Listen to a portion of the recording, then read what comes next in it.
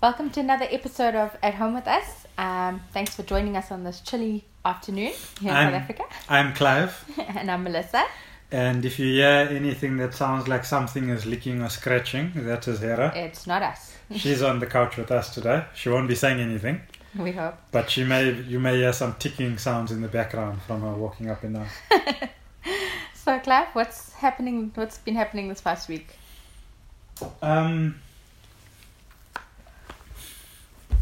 I don't know. I think work has been interesting, and it makes you think. You know, we all have systems that are in place, and if you want to benefit from the system, you have to comply. So there is no freedom or liberty in accessing a system. Okay. So if you want to study, you must comply with the rules.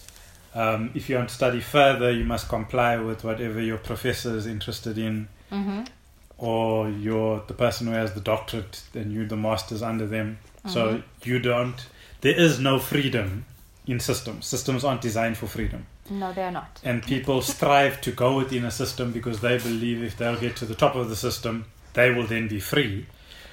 But you can't be free in the system because a system is built on everybody playing their part in the engine. So there's no one day if you study hard enough, you'll get to the top and then you can make the decisions. It doesn't actually work like that. Yeah, but I don't know. You can contribute, but I think freedom is a state of mind.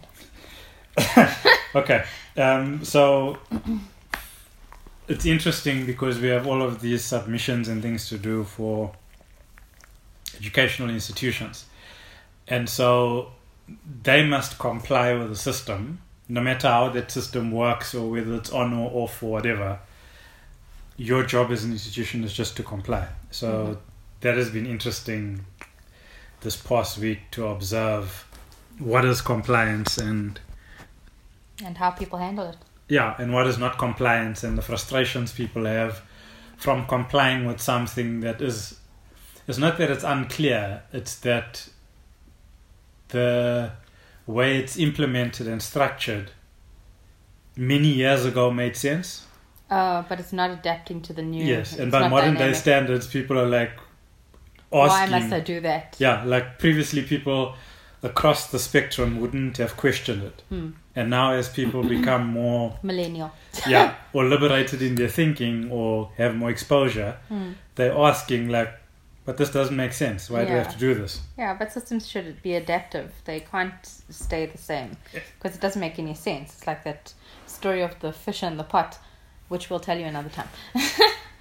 Yeah, but that was interesting this past week just to see how people have grown just across the board, the different ethnicities, cultures, whatever, that they've come to a stage where they're like, this thing doesn't make sense. And it's interesting that people, and these are people who are a lot older than you'd expect, that have this outlook, and I think that that's a positive thing. Like some people are scared and just want to comply, and other people are like, but that doesn't make sense. Okay, all right. So I'm glad that people are growing and learning. So that's what I've been exposed to this past week. That's been interesting. I think the lockdown has helped people with a lot of South African lockdown. Everybody got stay-at-home orders and whatever. Yeah, it's been a good time to reflect upon the whys of why we do things and the things that we expected to do and how the world didn't stop turning even though we were locked inside. Yeah. So I went to work for a grand total of one time this week by accident because I asked some questions about hygiene and cleanliness, which have taken 2 weeks to be addressed, and still I'm not expected back at the office this week coming either, so it's going to be a nice Netflix holiday. What's the context like in South Africa? What's the rules for going back to work? Well, I don't know what the rules are. I mean, the rules are basic. I think it's all over the place. The concept that they're trying to like get across to employers. I don't understand your question. So my understanding is that they want to tell employers that yes, the government put the country on lockdown or stay at home, but now that the different levels open and people are going back to work. It's not the government's responsibility to create a safe workplace. Oh yeah, it's the organization's responsibility the to create. employer's responsibility to make sure. So, on that note, they had no masks for us. They hadn't put together a cleaning schedule for shared facilities, and they had no meeting protocols and all of that stuff. So they back to the drawing board for that one, and I will enjoy my home time until that happens. Well, have you had anything fun? Like my outlook on social media is a bit weird. Mm-hmm. So I keep Twitter for news, like news, mm-hmm. and then I have Facebook for like social people news. who are all over the place and mm-hmm. like social news and memes. Mm-hmm. And then my Instagram is more about me. Your fitness stuff. And a lot of fitness. So I follow lots of people with fitness and then diet, people on a specific, certain types of diets and food whatever. Journeys. Right. So I have noticed a different consciousness in terms of, and it's probably, like we're all in this microcosm. Mm-hmm. Because we'll filter out things we don't like, and when we filter in things we do like. Mm-hmm. So obviously, we're only getting to see what we want to see. Yeah, it's the perfect news setup. So I'm not going to say that it's happening everywhere. I'll say it's happening within my feed. Let me put it that way. Yeah, it's everybody's story. So it's like, everybody. No, not everybody. Mm. The people who I'm following in my feed. So in my feeds, I'm noticing a lot more people becoming a lot more conscientious in the same way those older people have become conscientious about systems and things. Mm-hmm. People just in general about engaging with other people have become more conscientious during this lockdown time, whether it's because of race stuff or ethnicity stuff or how people speak and whatever. Mm-hmm. It's just interesting to see a different layer of conscientiousness in terms of how they post, and then even within the comments, people are dealing with stuff differently in the comments. I know you'd mentioned something about how people are being more direct about resolving stuff in the comments. Yeah. Whereas previously people were... I think that people are embracing awareness now.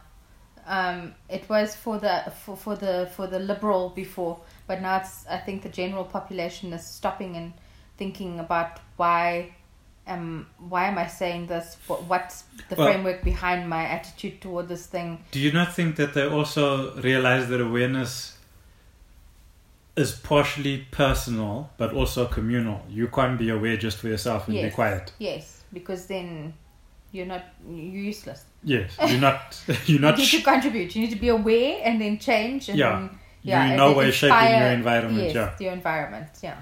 So, yeah.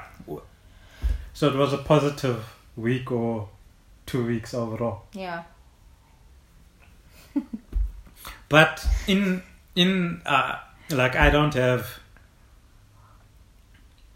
not that I want to, I don't have as much leisure lockdown time as some people may have, and so for some people it's not leisure, it's just that they've now fallen into the unemployed bracket, which is very unfortunate. Yeah, that's. And I hope that we have enough creative space in the world's economies to allow people to run very small enterprises effectively. Yeah, but then it's also up to us to support those people,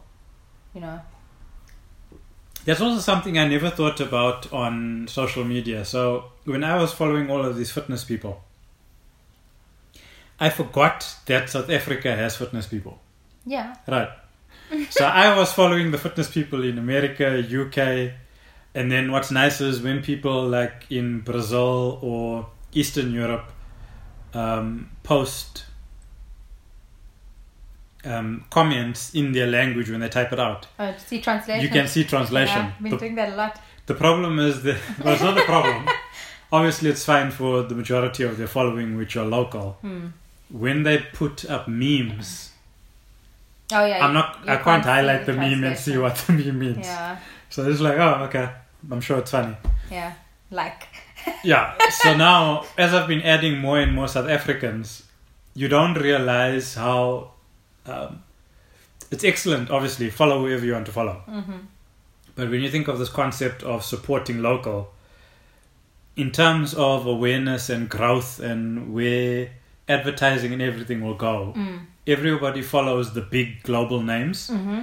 And when they don't follow local suppliers and that don't see any need to support that industry because there aren't any popular people in that industry. So they could make an advert, but they won't use a local actor because they feel like it won't it draw won't. a crowd, even though we know who that person is. Yes. Yeah.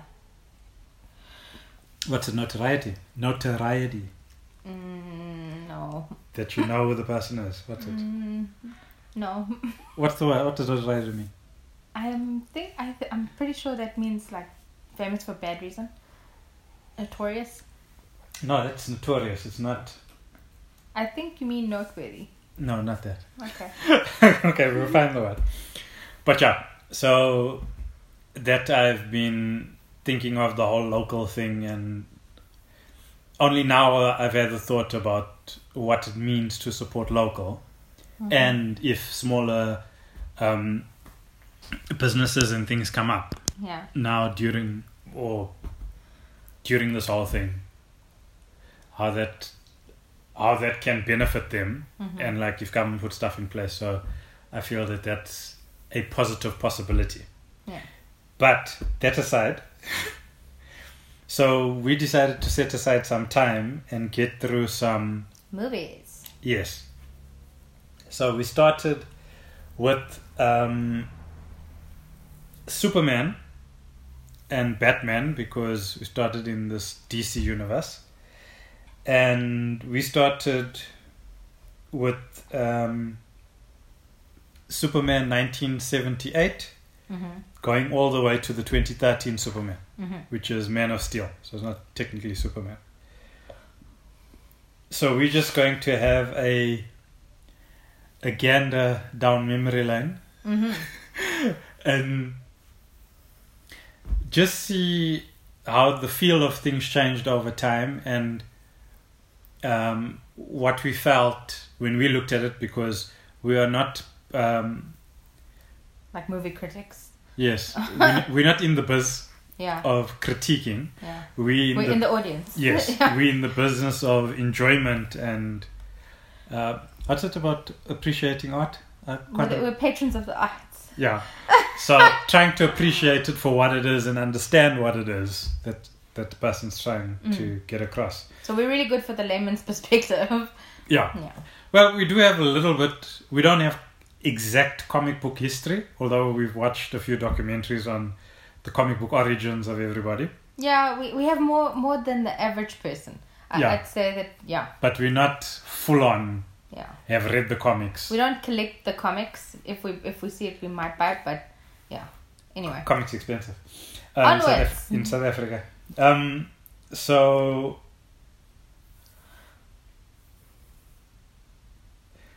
we're going to give you our opinions on all of these Superman movies that were released. So it's almost going to be like 5 minutes per movie kind of overall highlights. Thank you. Would you like to take over? No. You can ask the question. Start now. Okay. So we're going to do Superman 1 and 2 together because they were shot together. Yeah. It's pretty much a run-on movie. So when you look at Superman 1 and 2, what do you think the message is that they were trying to get across, or what was the story of it? I think it was a good introduction, but it's... No, don't critique it. What? What's the story of it? Tell the whole story. No, just briefly, what do you think was the message they were getting across for Superman 1 and 2? That Superman was here, that he'd started his life as an adult. He'd already gotten his alter ego sorted out, Clark Kent. He had a job. He had a girlfriend, kind of. No, Superman had the girlfriend.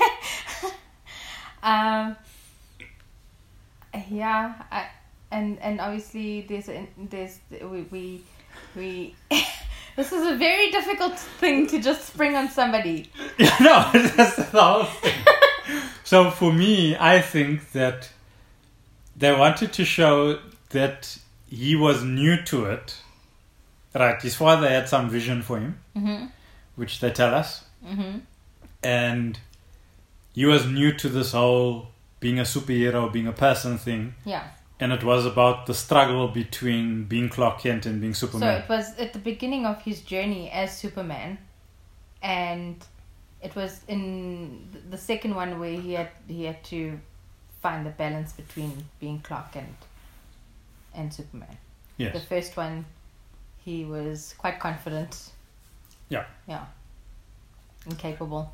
So for them bringing across the story of the conflict between Clark and Superman, do you think that the flow of the movies in general, not specifically, and the actors that they used played well off each other to bring across that idea? Yes, definitely. I think that Christopher Reeve was the ultimate Superman for that era. And I think that I don't know, like I feel like that's his personality normally. Like I just feel like he was playing, he amplified it, but he was so good at bringing across that confidence of Superman, but also okay, I know that the fumbling Clark is an act, but it's also not, because he allows Clark to embody all his vulnerabilities as an alien, as a person who's just trying to make their way in the world. But yeah, I think that him and Margot Kidder had really good chemistry on camera as well. So did it sell the whole, this person's just starting, this is their life, these are all of the challenges they're experiencing, and yeah, no, I think it took us, yeah, it was believable. Yeah. In that. Yeah, within the context of the era. Yeah. Do you think that what scenes do you think in the movie like hampered that message that they were trying to bring across? I don't know. What do you think? I don't know. I think the one where, you know, when he gets his power back and he goes back to that bar and then he slides that man along the table and into the machine. I feel like that was a bit more cocky than it needed to be. But that was when he was exposed to the other kryptonites. No. It's when he got his powers back. Like, he went specifically back to that place because he got beaten up, remember, when he gave his powers up? Oh, yes.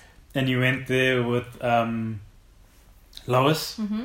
And then he was now normal. In the diner thing? Yes. Oh, yeah. So that, like, took away from... Yeah. I know it was just a few minutes, so it was forgivable. Yeah. But it made him, like, why would you come back stronger and use your power to embarrass that person? That is the difference between Clark and Batman. Because this is the crux of the conflict between them. It's that Superman has powers. So with those powers, he needs to be extra responsible. But he's still a young man. No, and he still has all those young men feelings. And that was the thing, is that he went through this whole arc with Zod and everything, and learning self-restraint and all of this, and then he goes back to, like, teach a human a lesson, which was weird for his whole arc. I know it was funny and everything else, but for his arc, I thought they could have left that out. It does show that he's slightly immature. Yes, I think it made the two movies made him mature, and that scene made him seem immature.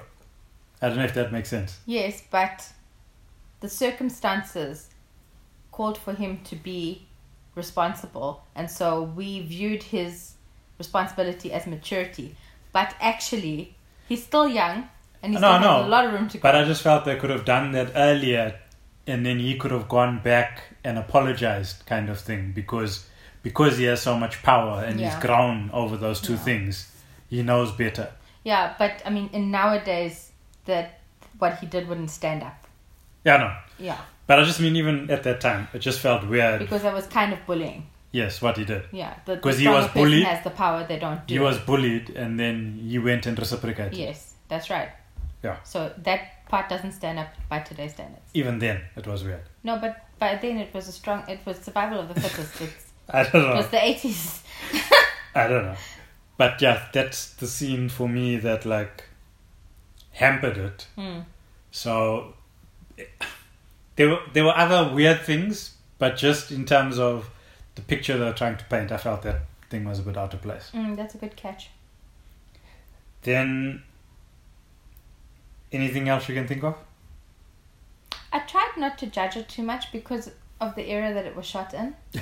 No, it's not about the era. No, but it's... They're still writing. Yes, but and I mean, scenes. it's like, it's kind of campy and it's a little silly, and it was just... Oh, okay. I looked at it like that was the interpretation of what comic brought to life would look like in that world. For those writers? For those writers, yes. Okay. So, I'm not going to pick that apart. So what do you think of...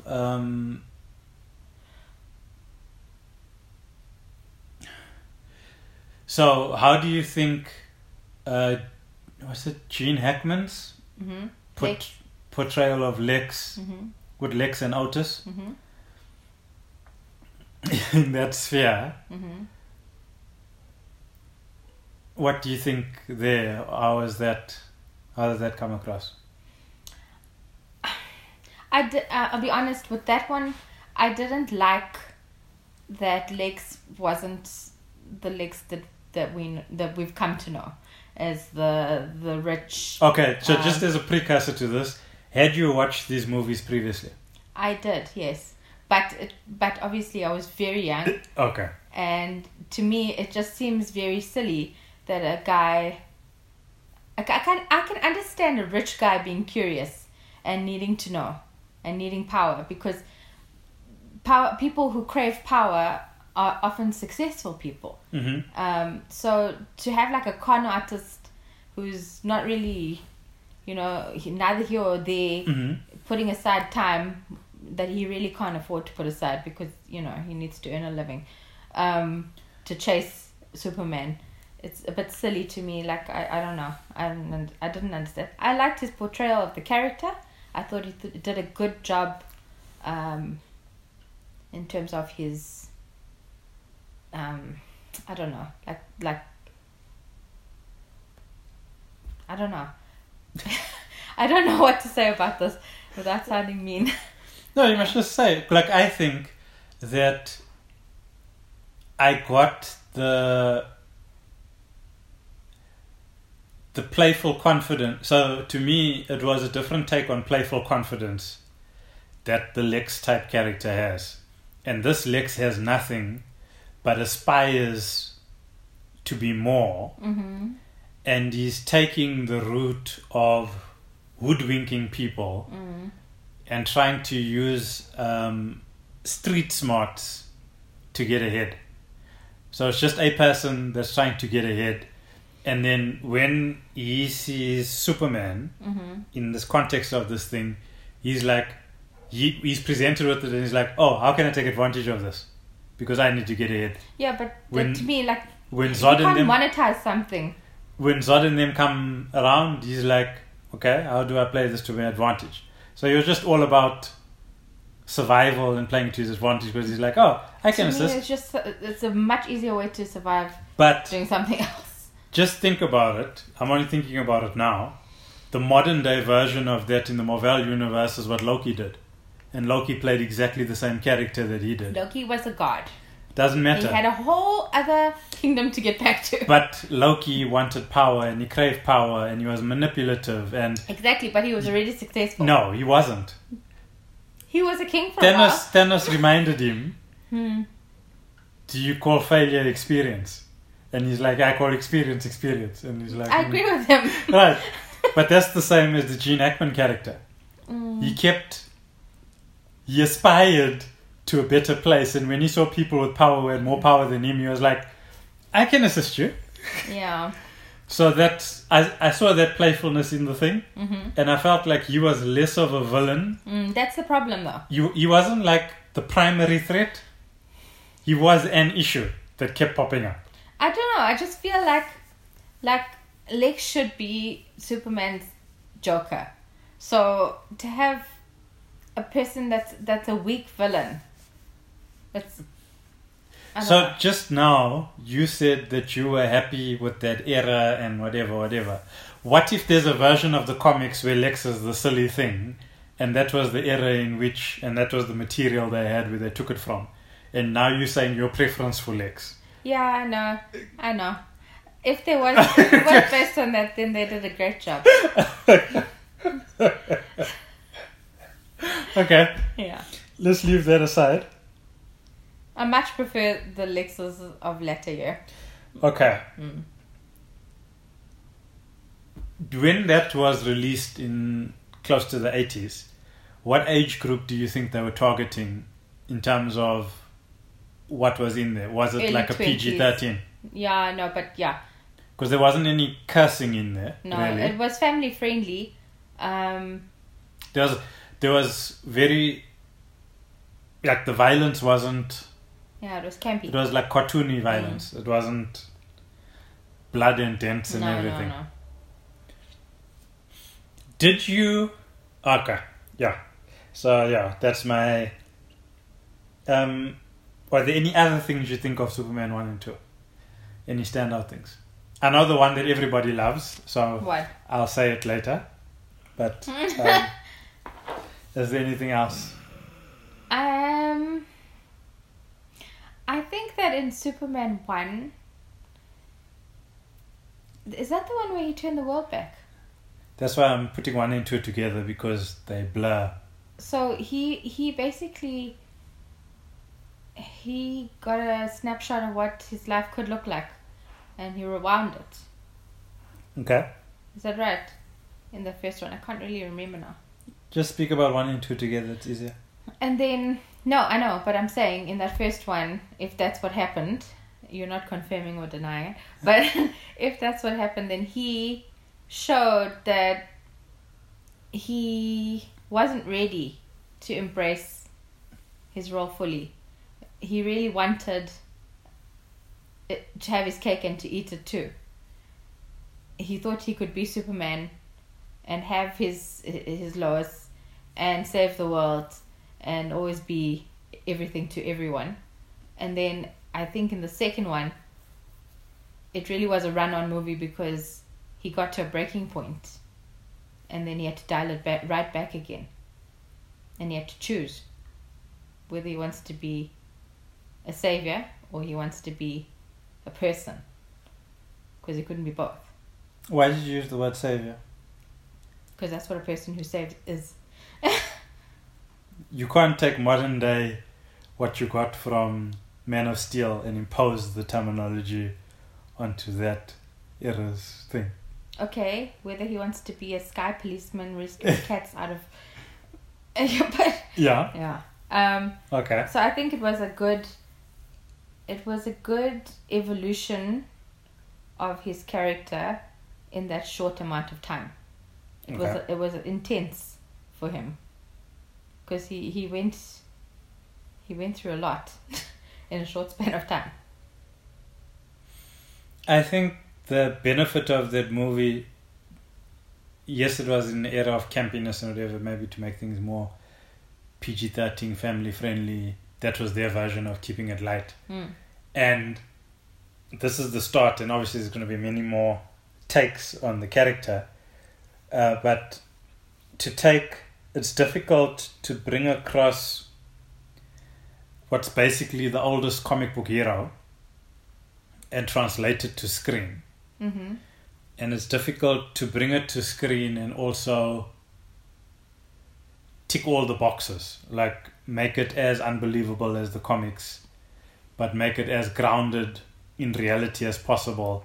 But then you don't want it to be too real because you don't want people to have nightmares that Superman's going to come for them, or I think that's only the bad guys you have to worry about.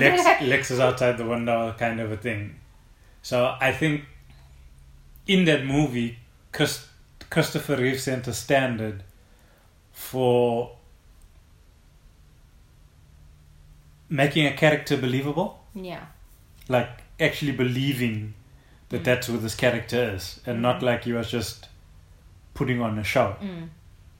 you felt that he was fully embracing this thing, which made it seem like, oh, this is real. Yeah.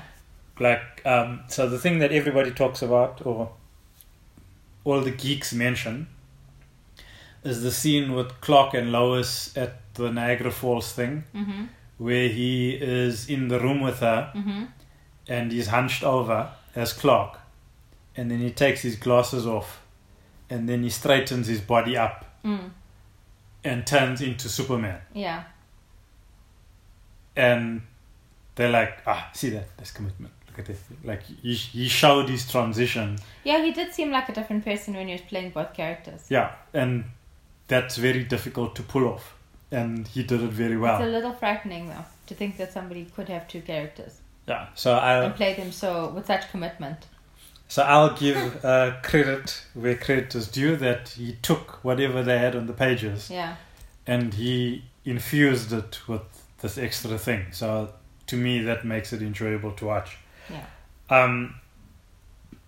So to start our movie analysis series, I've come up with a palatability rating system. We don't need to explain what palatable is, do we? We're not going to eat the movie, but it's the is how good it was to consume. There we go. All right.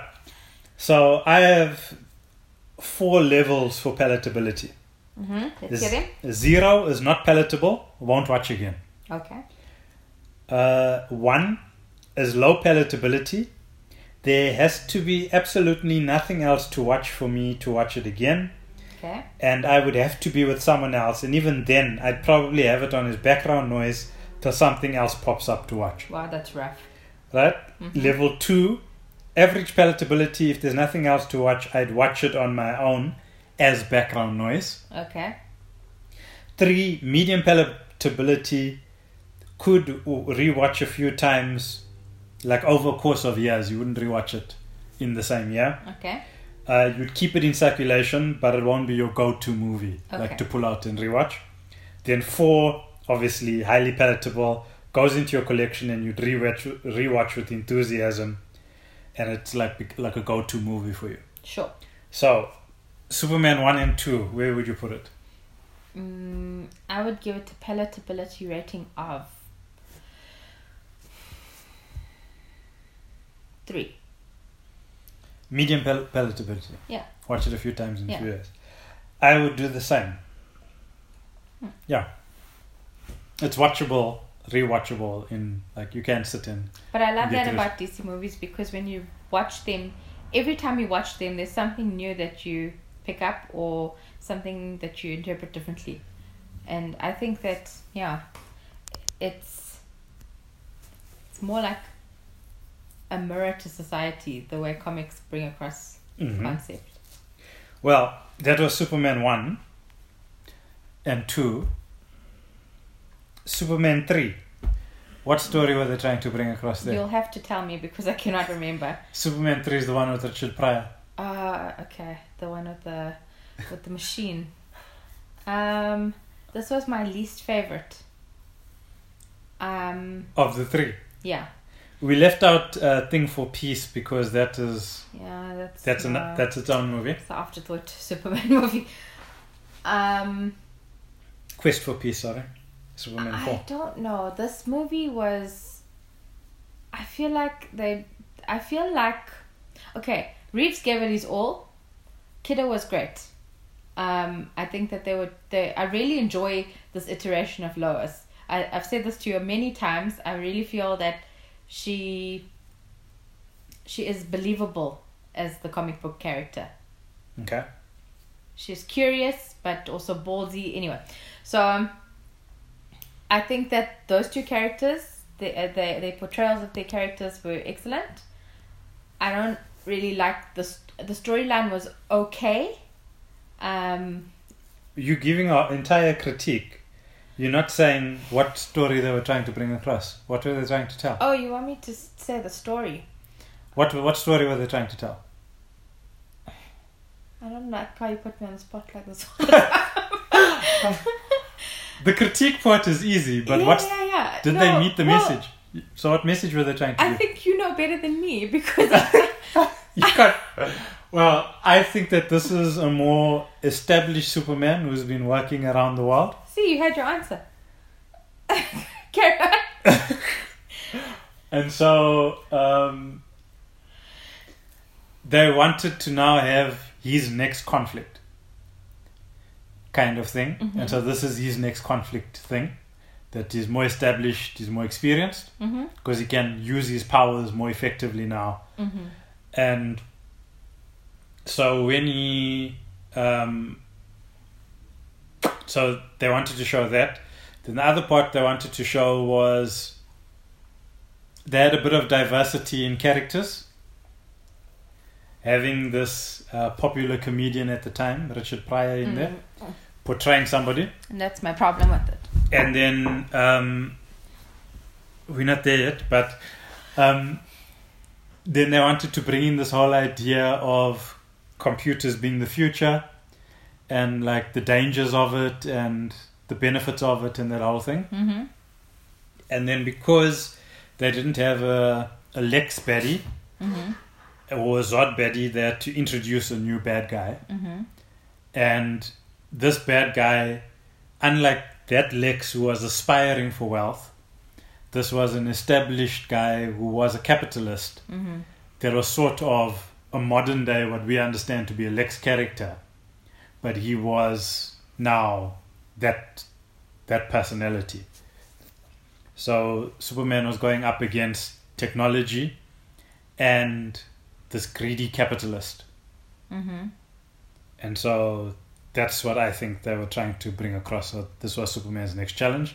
Yes, there was a detour with something else that happened to him. They introduced a different type of kryptonite, but that was the struggle. So they had a little bit of an internal struggle again, because I'm sure that's going to be an ongoing thing for Superman and Clark. That wasn't a little bit. He had to fully split his person.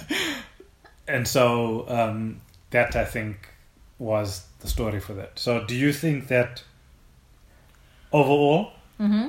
they did well in bringing across the story that they were attempting to tell?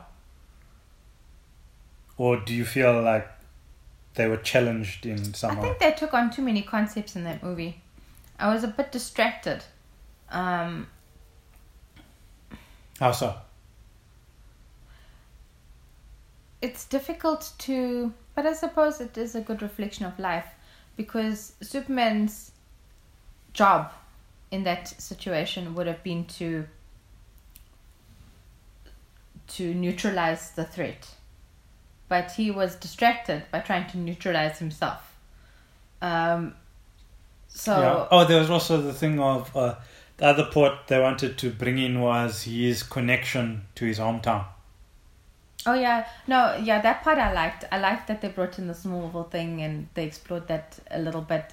I also liked how it gave the viewer an opportunity to see how Clark had almost fractured his home, like growing up Clark persona Mm-hmm. from his Clark persona that he puts on at work to his Superman character. So and of course his bad Superman character. So in effect he was playing like 4 roles in that movie. It was interesting.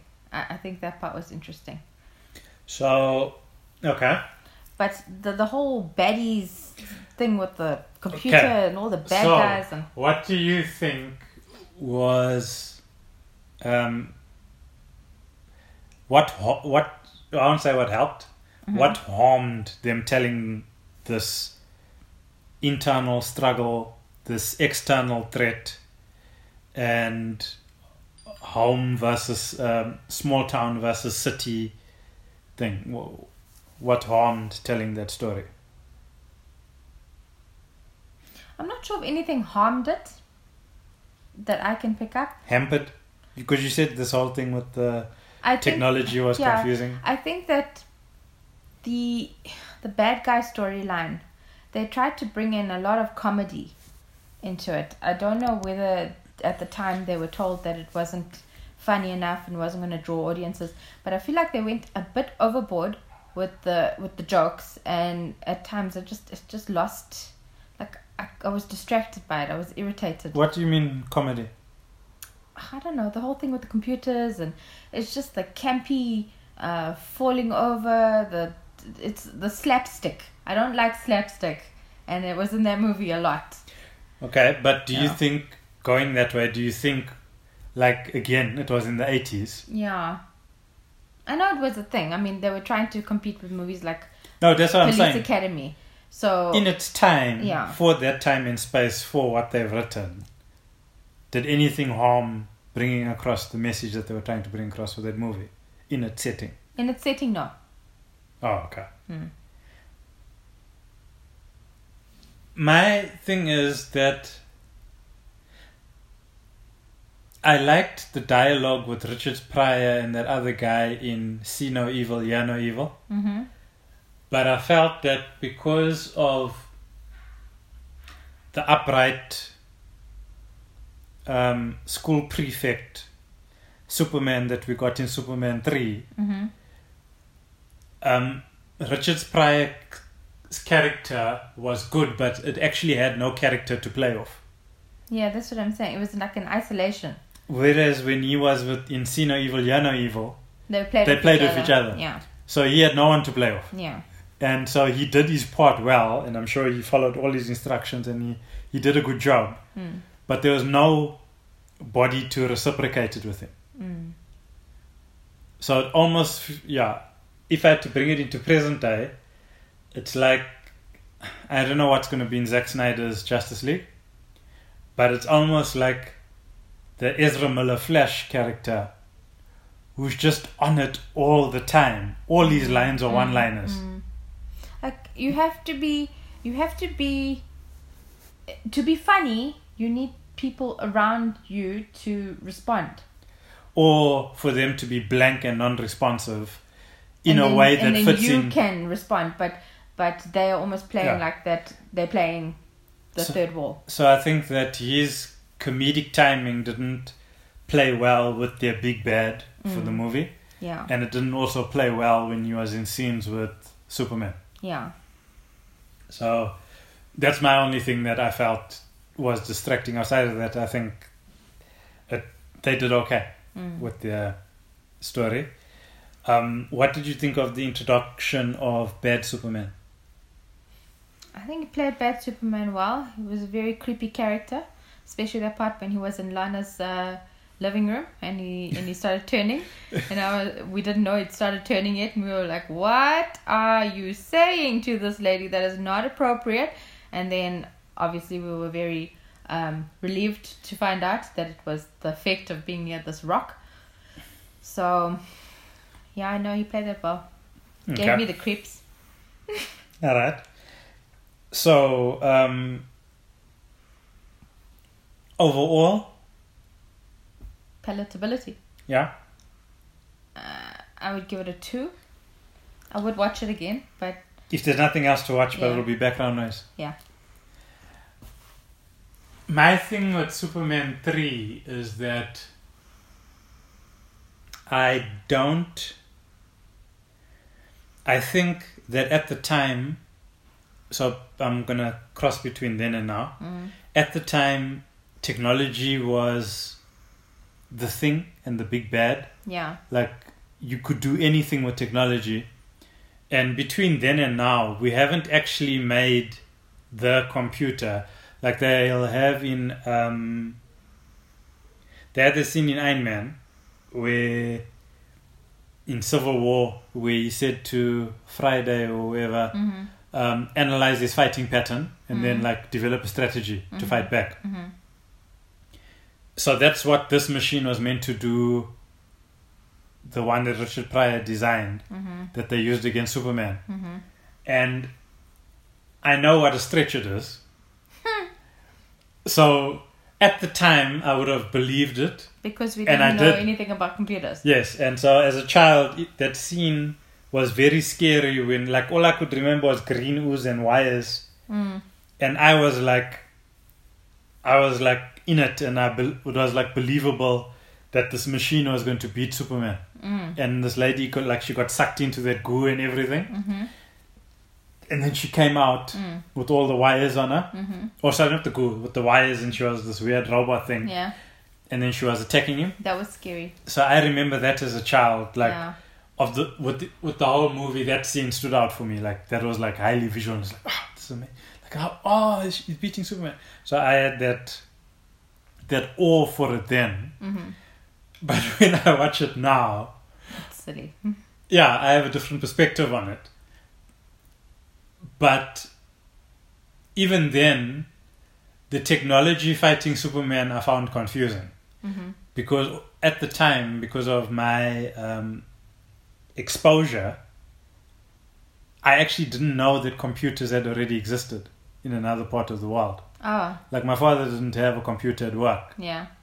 They were still on paper-based stuff and whatever But in the late 80s. when was that? We didn't have computers here then. Yes, so Yeah. for me that was a disconnect. Like I saw these things, but I had no real context for it. Mm-hmm. I was like, oh yeah, I know what an ATM is. Mm-hmm. So yeah, I get the ATM. Yeah. But everything else I had no context for. Because I hadn't been anywhere or seen anything. I'd only ever seen it on TV. Well, I hadn't even seen it on TV before. So for me, I was just lost with that part. So that's why that lady wrapped up in the wires looked like a robot. And I was like, oh, a robot. That clicked for me. Robocop. Yeah. So yeah, I'd give it a 1 Mm-hmm. for palatability. So that's low palatability. So I'd watch it with someone else and I'd get more enjoyment from it if I was like explaining things or whatever to someone else. Oh, everybody loves that live while you're watching a movie. But I wouldn't be able to watch it on my own. Yeah. Okay. So that brings us to 2000 and something, where Brandon Routh reprises the role as Superman. Reprises means you're doing it again. Yep. Assumes. Yeah, he takes on the mantle. Mm-hmm. What did you think of? What story were they trying to bring across with Superman Returns? He'd been gone. They discovered his home planet, remnants of it, and he'd been gone for about 5 years, returning to Earth. And I suppose he didn't realize that the world would move on without him. And Oh, how much? yeah. So he has to deal with that when he comes back. That things that he was still in the same place on Earth mentally, but everybody else had moved on, and his girl was gone. And his mother thought she'd never see him again.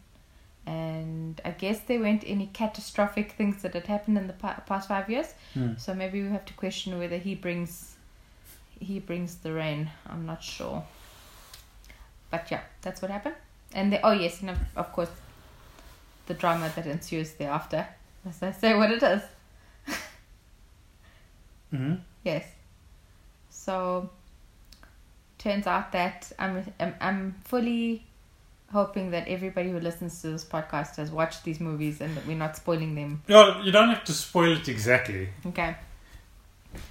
So there's a secret. Right, so, well, this is how I'd phrase it. I'd say that in Superman 1 to 4, he'd been on a journey. Yeah. He had his whole quest for peace and denuclearizing the planet in Superman 4. But he's been on this journey of self-discovery. And obviously Metropolis got used to him and whatever. And then he decided, still with the inner conflict that he has, when he heard that there was this remnants of the planet, he decided to go see if he could find it. Because he still had this pull. He still has an identity crisis. Mm-hmm. So after all this time, he still has the identity crisis. Mm-hmm. While that's happening, the person that he put away in prison or helped to get imprisoned in Superman 2 Mm-hmm. gets let out of prison Mm-hmm. in Superman Returns. Mm-hmm. Obviously played by a different character. Also a broke version of Lex. But not anymore. Now he has resources. He came out of prison. He was broke. Yeah. Right? So we have this whole thing that Lex re-emerges. Mm-hmm. Lois has moved on and Lois is dating, but Lois has a child. Yeah. And at some stage Superman faces his mortality Mm-hmm. because to some extent he dies, right? Or goes into a deep sleep or a coma. Mm-hmm. So he gets to experience that for the first time because he was being invincible all of this time. Mm-hmm. And now this thing happens to him. And through the story, he's also got to deal with the fact of what happens if there's a next generation of a Superman. Mm-hmm. That's how I phrase it. Okay. Good job. So, do you think that they managed to bring across their story well that they were trying to tell? Yeah. I think it was good direction. I think it was, they used those hours effectively, and they reawakened a world that had been dead for over like 10 years. Okay. For the viewers. In terms of helpful or harmful, do you think that it was too big a gamble in terms of time frame to try to get somebody who looked like Christopher Reeve to continue a story arc? Yes and no. I think yes, because they were hoping that that would be a carrot for the older generation who were supporting them financially by watching those movies, and the nostalgia that might create, and the curiosity. Like, even if you're just going to the movies to see whether this boy just messes up this other guy's legacy, you'll go and you'll still, pay for a ticket. And no, because I think that enough time had passed for people for younger people to want to see an incarnation of Superman that was their own. And I think that Smallville had been running for quite a while, and people had been wanting Tom Welling to play the movie version because that's what they were comfortable with. So I think that it was good that they didn't go with him. Okay. Because it would have been, I don't know, it would have been kind of confusing. How did Smallville get into this discussion? Because that was the only thing Superman related Oh, okay. playing just before that movie was released. But before Smallville, there was Lois and Clark. Yeah, but that was a long time ago. That was like in the... Even Dean Cain appeared in Smallville Yes, I know. as an immortal. It's good that they have that network thing, that nostalgic network. It's very nice. All the fans get very excited when they see old faces. My thinking is that I think they wanted a nostalgia factor. Yeah. And at a glance, yes, he did look like him. I do think that it harmed the actor because Christopher Reeve did an excellent job of bringing across Superman for the 80s. Yeah. And in the 2000s, to have a Christopher Reeve approach to Superman seems very wooden. Yeah. And so I think that they harmed But the actor by using that as the marker for him, and then you had to modernize it a little bit. yeah. I think that to some extent, either way, because people have had the pull for Superman movie, it would have been nice if they allowed him A bit more leeway to develop the character his way. Yeah. They would do a better introduction. Like you're saying, people had watched Smallville, and these people were trying to go on the premise that people already knew Superman. But I think it would have softened it if they did, which we'll get to with the next movie, where they showed more flashbacks. A little bit of an origins thing. That molded his personality. Yeah. So that when he acted in a certain way, you could see, he's a different Superman. Yeah. To the Christopher Reeve. I think that's where the confusion came in, because there was such a long gap between the movies that they were trying to link it to. If it was a standalone movie, it would have been received differently. Yeah. So that's my only critique of it. I feel like modernizing the Gene Hackman character Mm-hmm. at the time was a bit weird. Mm-hmm. It made it feel very not theatrical as in movie, but like watching actors on a stage in the theater. Mm. And the two best scenes for me of how Lex Luthor was portrayed was when Lois came onto the boat Mm-hmm.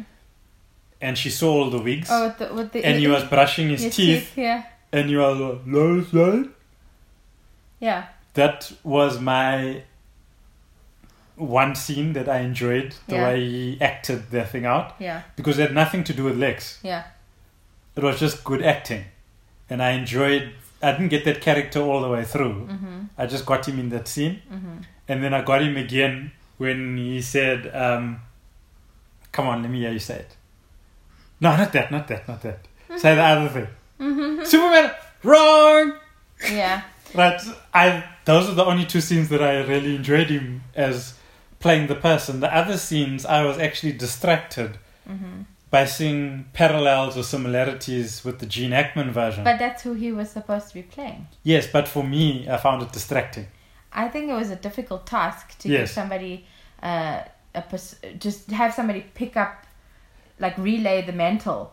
But then I think that he, and as much as, you know, I'm not going to say the actor's name, but anyway. That's why I'm not saying that. Whatever he's, yeah. But I think that he did have a little bit more darkness in him playing Lex than the Gene Hackman character. So that's what I'm saying. So I think it was very convincing. I think that they did well with attempting to call back to another version and continue a story. Yeah. But I think I don't know what the box office numbers are, so I'm not going to be the person that says, see, they made so little or so much because of whatever reason. Mm. Just for me, when I watched it, I just felt like I enjoyed those movies in their time. Because whenever you're watching a movie for the first time, you're watching it for the first time. Yeah. So I watched the other movie for the first time in the 80s, those. Yeah. And so I appreciated in the 80s at the age I was then. Mm-hmm. Now I'm watching a movie in the 2000s and I've grown. Mm-hmm. I don't want a call back to the 80s. Yeah. I want it for the stage I'm at now and all the exposure I've had over time. Yeah. So that was a bit of a thing for me. So for me, I felt it was a bit... Didn't hit the mark. Yeah. Okay. So, Rating?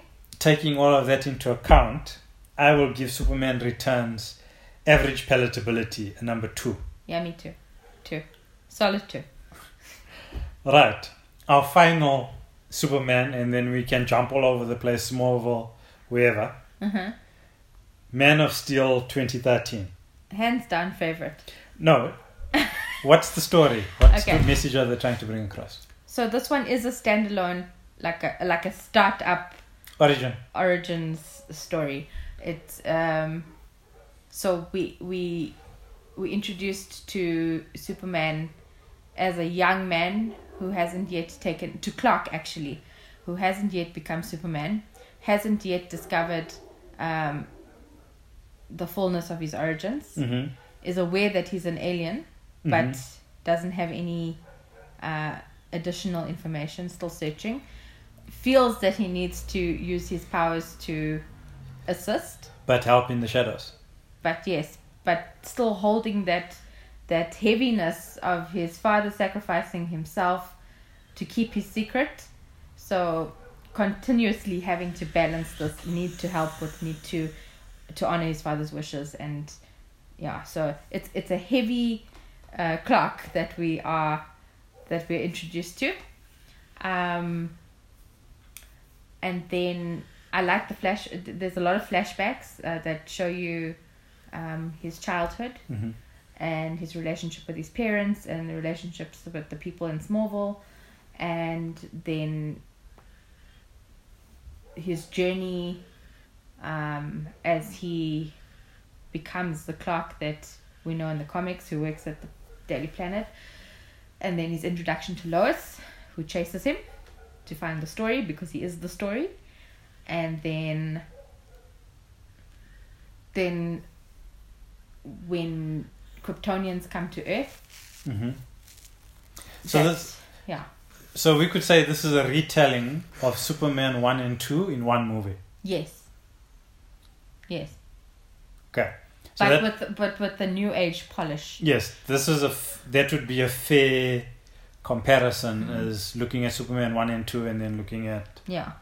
Man of Steel. There's no silliness, there's no comedy. It is a cinematic masterpiece. The cinematography is beautiful. Yeah. Except for that jumpiness in that scene where he's talking to him on the back of the bucket. No. That one makes I don't know what that means. makes me very what's that seasick meant there. for? But yeah. Maybe it's our version that has it on it. No, I it's don't know if not. other people have it. I watched it also on the TV version. But also when he is able to access people from his own planet, that whole thing of I found people like me, I want to be with you, I want to learn from you, and then oops, you're the bad guy, I have to choose. Okay. Constant choosing. So, because we have, you're probably going to hear some dogs barking in the background. It's just that time of the day. Yeah, neighborhood news. Yeah, where they talk to each other. So, because we've had these other journeys of the characters during these different times, timeline. So in the 80s we had the start.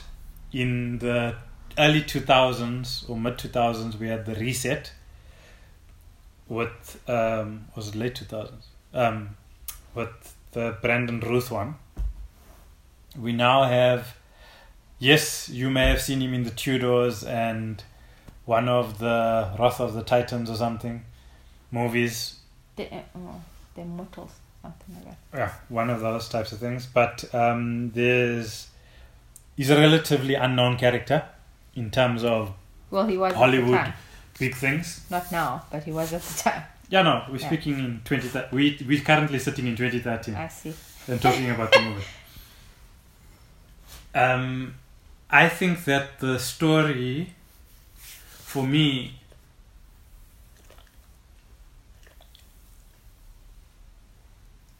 also it's difficult to crit the 80s movie because you can't remember all of the pieces, but you remember watching it and you remember the feeling you had, but you don't necessarily remember all the detail. Mm-hmm. Whereas these, you remember everything a lot better. So I like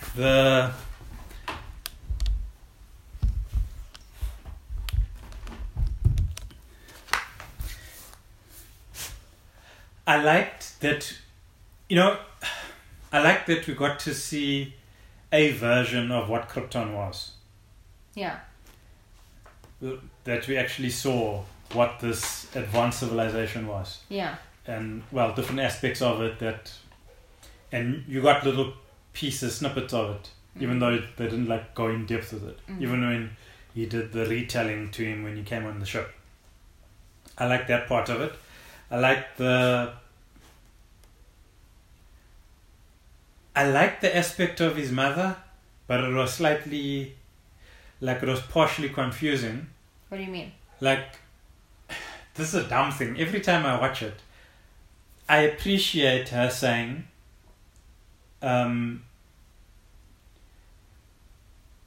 moment where she acts out the thing and she says, let me just look at him.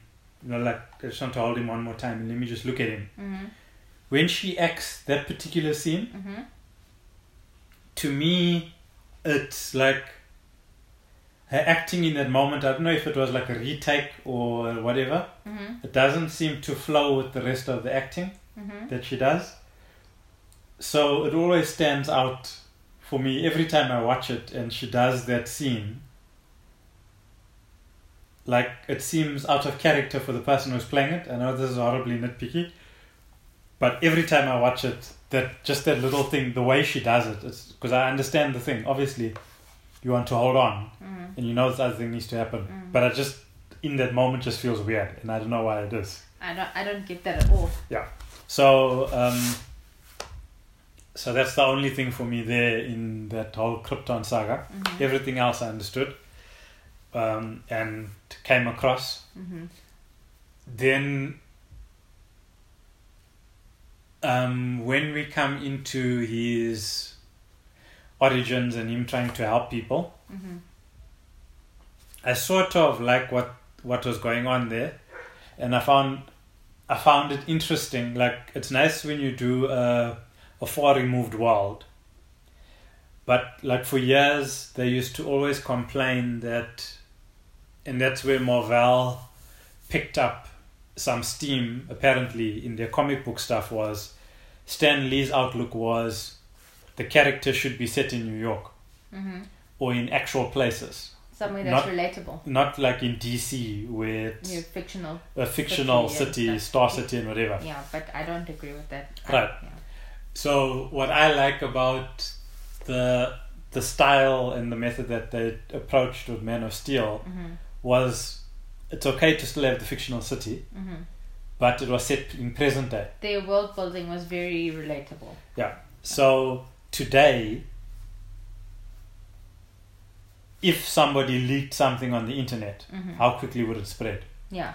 Straight after someone leaked something on the internet, if somebody came from another planet, how quickly would people know that there's a weird thing in the sky close to the moon? Yeah. Very quickly. Yeah. Because the number of devices and everything that are available. So they didn't try to use future technology. They used what was here. Right. Yeah. No, but I mean, not. No, I don't mean the alien part. I mean, in the present world. No, that's what I mean. Everybody with was the RSS feed and things coming on the TV and they're jacking the signal. Right. Yeah. So that made it seem very relatable, and I know that they couldn't do that years before because Nokia wasn't going to sign a deal when there wasn't even a Nokia phone yet. Yeah, they could do. They could do different things. Yeah. For the movie. So I enjoyed that part because.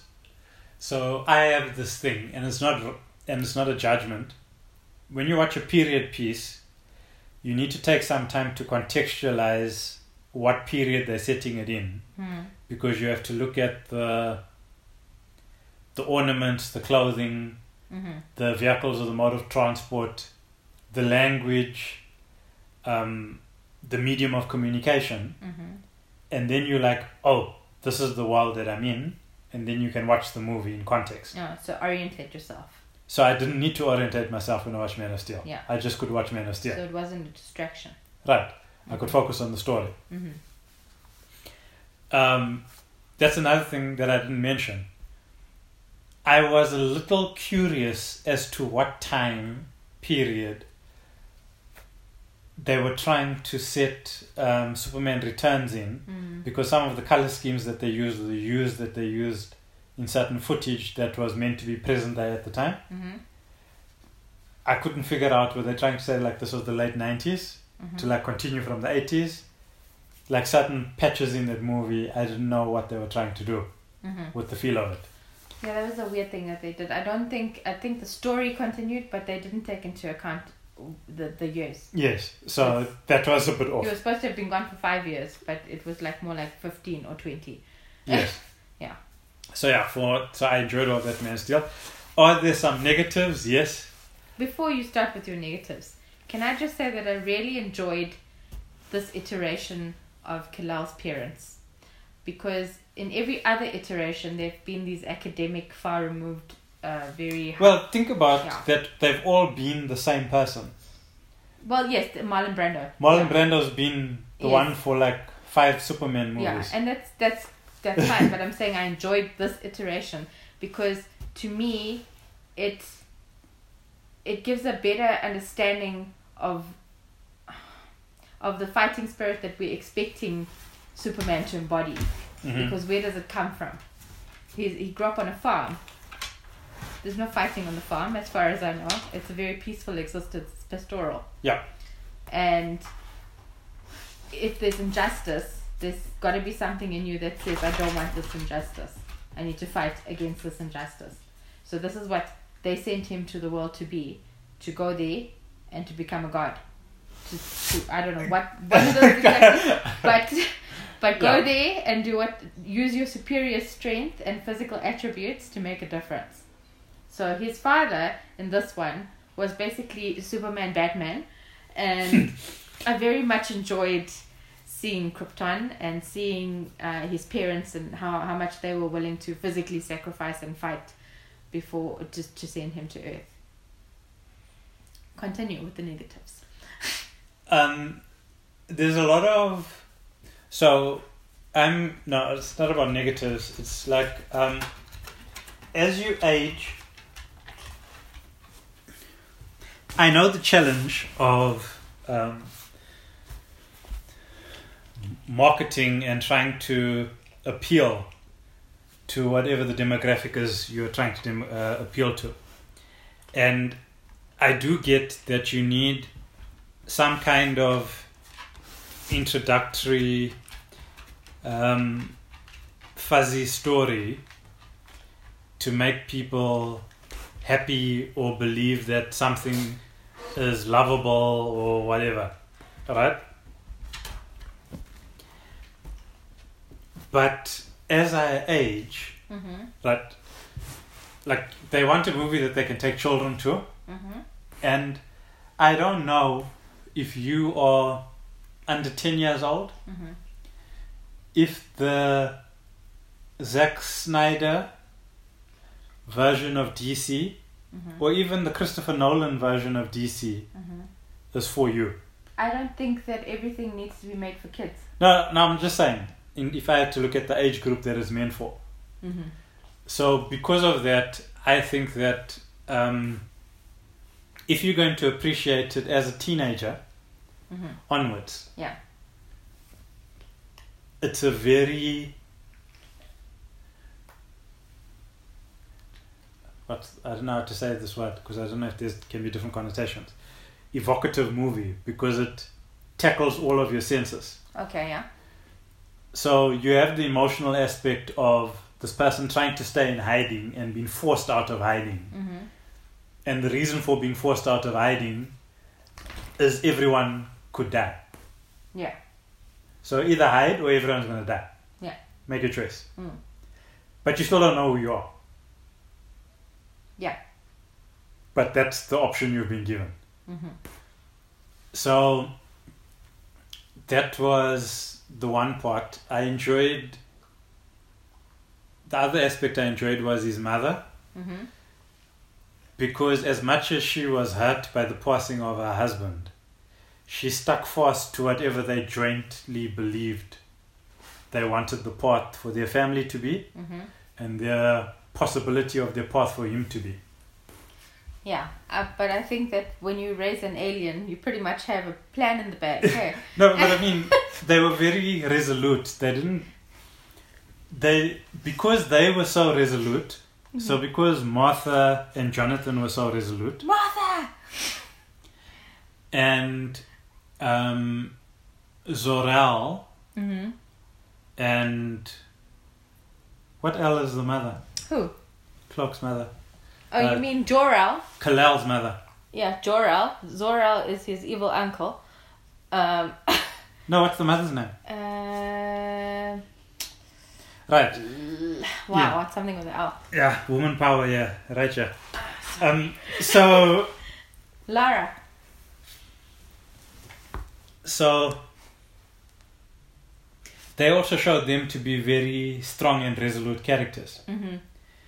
Perry White is a strong and resolute character. And as much as Lois is young, and she may not be the version of Lois that there was previously, to a large extent she's resolute. She wants to do the right thing, and she wants the right thing to be exposed. When she's confronted with this guy saying, do you think it's right for me to come out when my father died trying to keep my secret? She believes the right thing is to retract her story and not pursue it. Yeah. So she knows she's embedded with what's right and wrong. Yeah. Clark is confused. That's true. So it's nice that they have all of these pillars that are sure about what they're doing. These soft, vulnerable humans who are very sure versus this indestructible person who's flipping flopping. Yes. And he's trying to figure out what's going on. So I liked that gallery that they'd set up. So when he goes to work, he's tackling someone who's very sure of themselves in Perry, and he knows this is a live wire Lois that's going to go wherever she's going to go. But he is like, but what is right? But shouldn't you? And what do you stand for? And he's being, to some extent, naive, which Perry's going to call him out for later. But he is now tackling this. It's nice to see that battle. They didn't need to split him into two people. You can see the battle brewing. No, we're allowed to be complex in this century. And so he can't, even by the end of the movie, he's made a choice that seems heavy. Yeah. But you almost feel like you've worked through it with him. Yes. And he's starting on a path, but he's still not sure where's he going. But I mean, isn't that more human?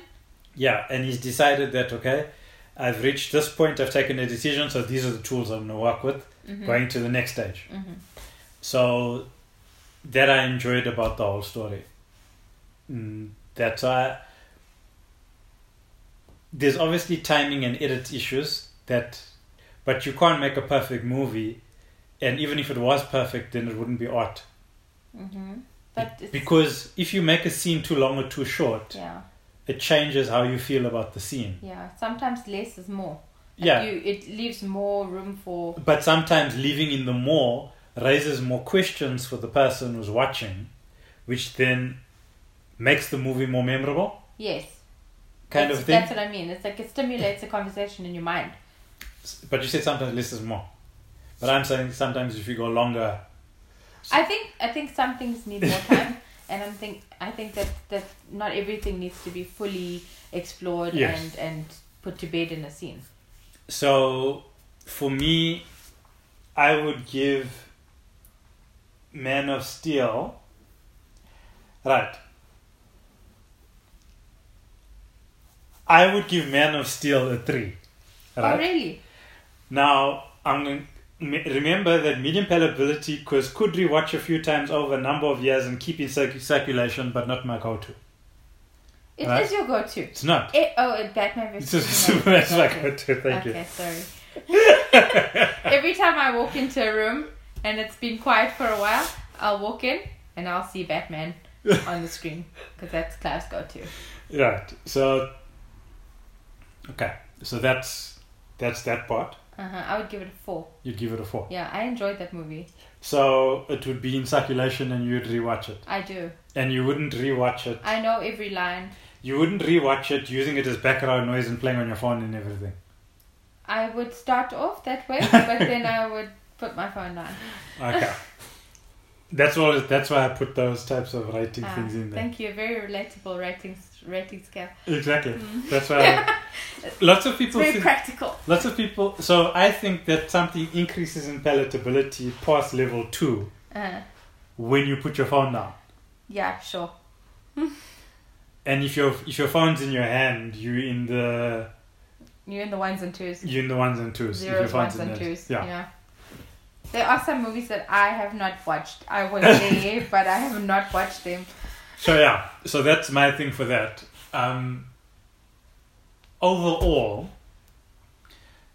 seeing as we've come to the end of this stage of Superman in the animated series the way it is, because the next Superman movie, I think it's Man of Tomorrow or something, the animated they're releasing, is part of a new take. I think they're recasting voice actors and that, so DC Animation is doing a reset. New iteration of Superman, new conceptual. So it makes it worth doing a little thing on that, seeing as we've watched every one of their animated movies since was it early 2000s or something? It's been 10 years of animation, isn't it? Or more. Yeah. So let's do TV series. Okay. How was Lois and Clark? Did you watch it? I didn't watch the whole thing. I watched it in pieces, but if it was on, I was watching it. And What did you think of Terry Hatcher's version of Lois? Was she closer to that lady or closer to Amy Adams or completely different? I think she was completely different. I think that Lois and Clark focus more on their relationship than on actual Superman, antics and stuff. Superman was kind of like I've just come into the apartment after doing Superman things. It was more about them. It was their relationship, so... And how being Superman impacted the relationship, but it was more about them. Yeah. So, I mean, it wasn't like she was going off to Iraq and he'd be like, well, I've got to go save, put out a fire somewhere. It was just, she was there. I don't know.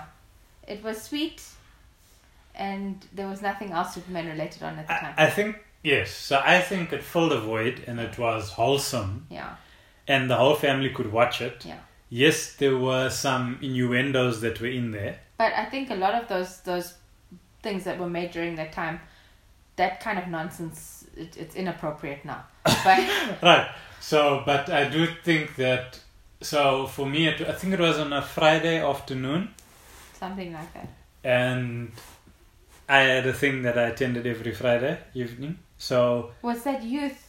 We're not going into any background information. But... because of that, like I was in like a lift club thing, and so they do the drop off, and then our side would do the pickup. Okay. So then I'd arrive there, and when I arrived, it was always just before Lois and Clark had started. Mm-hmm. I think it was a 30-minute episode or whatever, mm-hmm. and it took their father like 30 minutes to get ready from the time I got there. So we'd sit and watch Lois and Clark. Oh, good for you. And then be like, are we ready to go yet? Because like youth's going to start soon. Oh, so it was youth. And so, yeah, I'm just going to use the term youth. Uh-huh. So I remember it in that context. So I really enjoyed it, and I found the stuff like entertaining and stuff like that. Mm-hmm. But it wasn't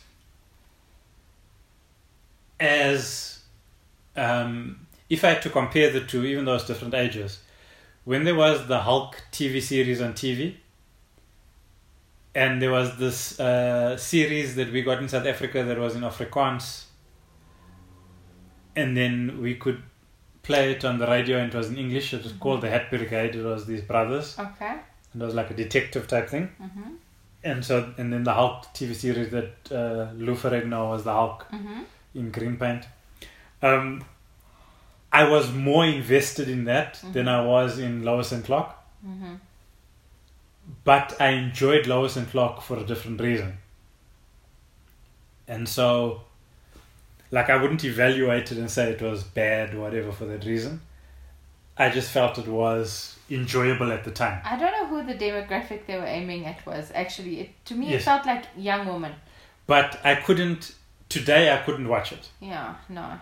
It's At too, that stage, I could watch it. It was too, like, I think my problem with the Lois character was that she was too Jessica Rabbit.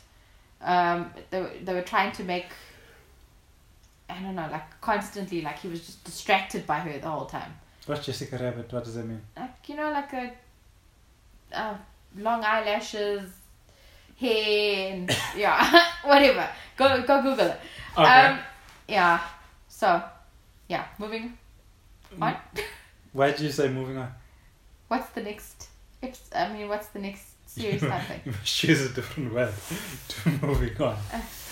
Continuing. There you go. No, so that was Lois and Clark. So the next thing that was released was Smallville. Mm-hmm. So what were your thoughts overall for Smallville? So, I did not have TV when I was younger. I watched bits of TV at friends' houses and at my grand's, but we didn't have TV at home. So I was introduced to Smallville as an adult, a young adult, but as an adult, and I watched the entire... Do you mean adult as in over 18? Yes. Okay. Yeah. But not 25 yet. When Clive and I started dating, and then working together, he gave me copies of Smallville to watch from season 1. And I think by that stage, they'd made up until about season 7 or season 6. Yeah, I think it was season 6 maybe. I gave you season 1 to 4 to watch. 1 to 4. All right, there we go. So I'd sit and watch those one after the other every day after work. And I really thoroughly enjoyed Smallville. I don't think there was anything like it on TV. It was all the genres mixed up together. It was fantastic. I think my love of comic book type material and media started with that properly. Okay.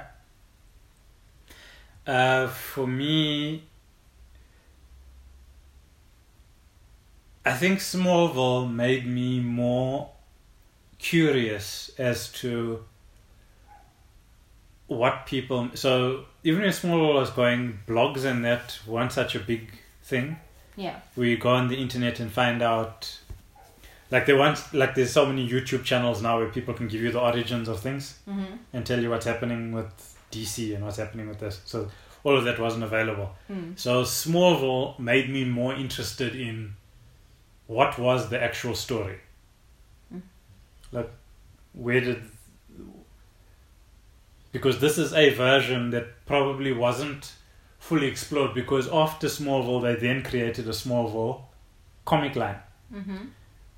And there were other things like Superboy in that, but there wasn't really a series in comics about Superman's life growing up. Yeah, except for those few flashbacks. Yes.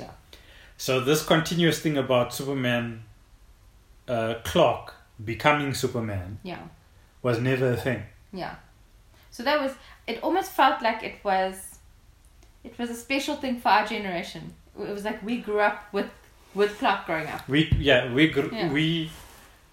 grew up knowing Superman had not become Superman yet. So that's why when the Brandon Routh thing was there, it was good that they didn't cast that guy, because he also hadn't become Superman yet in Smallville. Yeah. And if you want to watch something, I think, go through all of Smallville and then watch Man of Steel. Yeah. Because you'd have a nice perspective of what it means to be in conflict about doing the right thing. And his father also dies in Smallville. Yeah. So it's more detailed about that whole thing, not just individual moment flashbacks. Yeah. And now think about this adult that's now got to choose what they must do. And they went through all of the stuff in Smallville. So I think it's a nice time for the two. It just emphasizes how it's never black and white. There's like always shades of grey that he has to decide whether he's doing the right thing. Because sometimes when he pulls here and he thinks, I'm winning, then it's pulling something else down at the same time. Yeah. So I really enjoyed that part of it.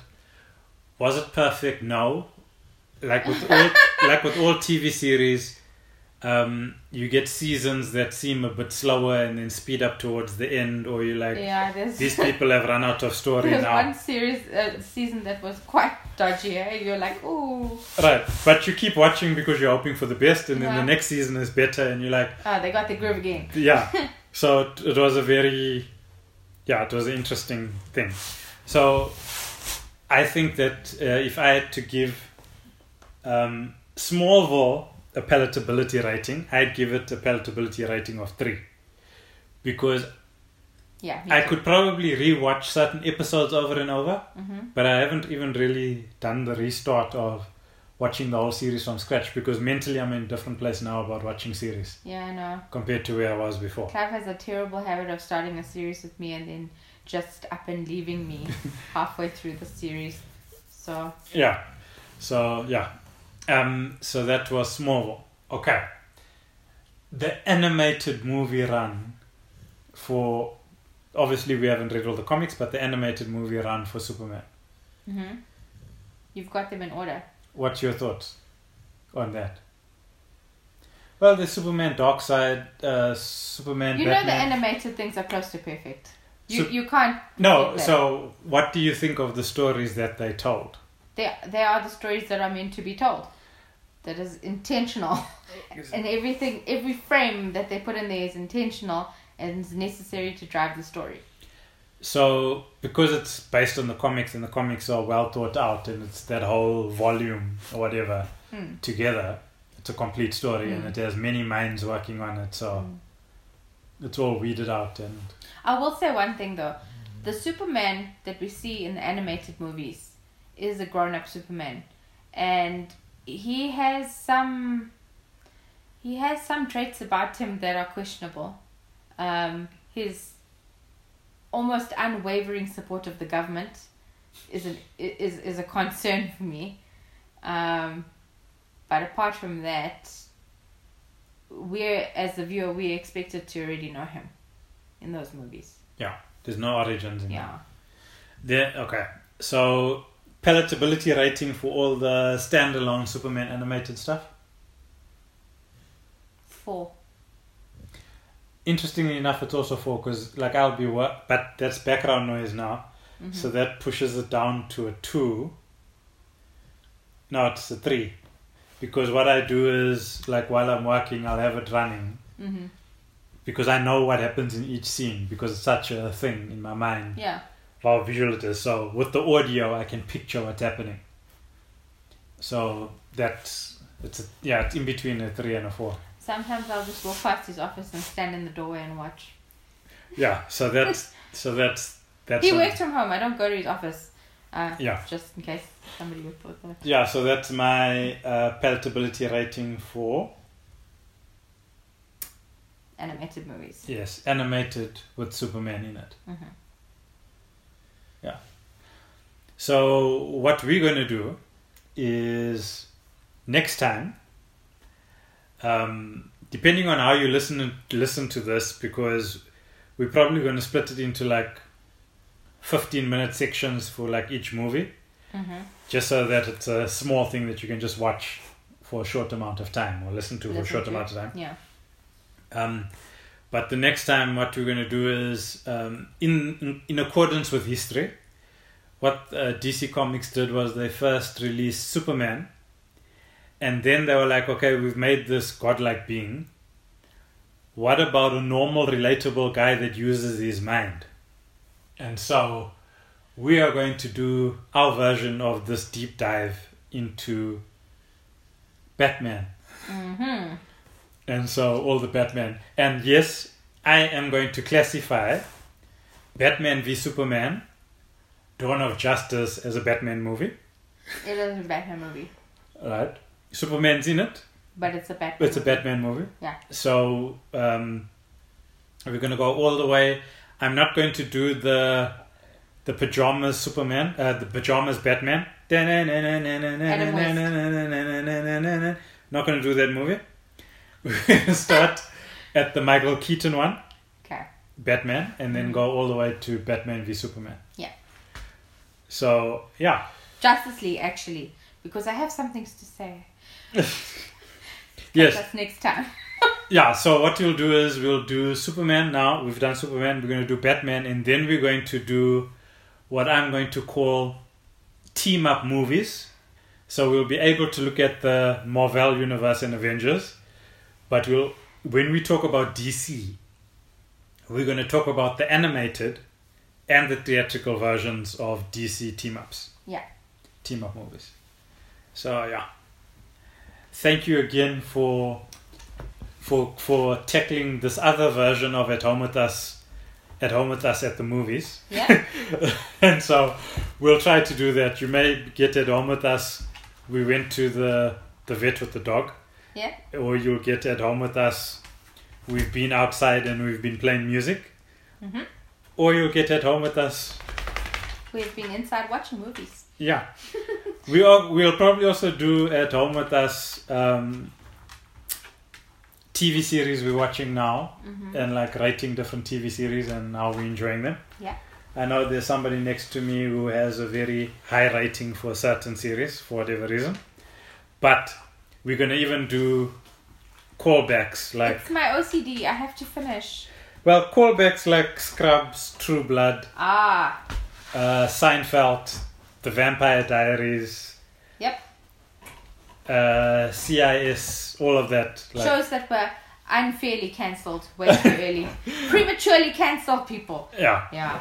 Alright, so Until then. I hope you enjoyed our look at the movies, and I hope that it encourages you to go through and enjoy movies for the creative art that they are, and see what level of palatability you can give a movie.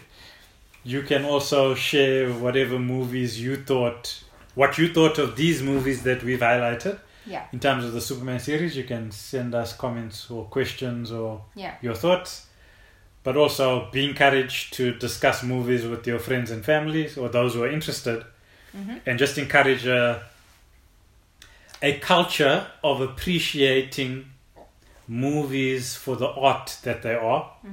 People have all these other things about stuff, but I think we also need to learn to look at it as an art form. Yeah. And just as a side note, yes, Superman did not kill, in inverted commas, in the comics, but I did like the direction that Zack Snyder had in Man of Steel, where Superman did kill, because, well, he killed Zod. But it was a terrible decision. Yes, he was between a rock and a hard place, Yeah. and he had to do something, and the person had told him, I'm never going to stop. And he chose the humans. Yeah. But anyway, he chose humanity. Yeah. But that type of thing, you have to look at the art, the artistry of it, and what message it's trying to bring across. So those types of things, I think we lose when we just watch a movie, or we go with what other people are talking about as popular. Yeah. Then we forget why we're actually watching something, to enjoy, be transported, have our values challenged, look at things from a different perspective. And yes, we've got many things happening in the world today, but even when we go to Batman v Superman, think of Superman in the context of an alien on Earth, and an alien can be anybody who is in a foreign land. And that alien story is continued in Batman v Superman, and gives you this totally different perspective when you think about how an alien struggles. And how the person who feels that they belong is challenged. Yes. When they have to look at the alien's perspective. Because it doesn't even need to be alien. A child can feel alienated in school. Yeah. For whatever reason that they're different. Anybody who's different, yeah. Yeah. So, brilliant art. Brilliant from a artistic perspective. So, that's what I enjoy about the comic book movies, is the art of them. So. Until then, thank you and stay safe.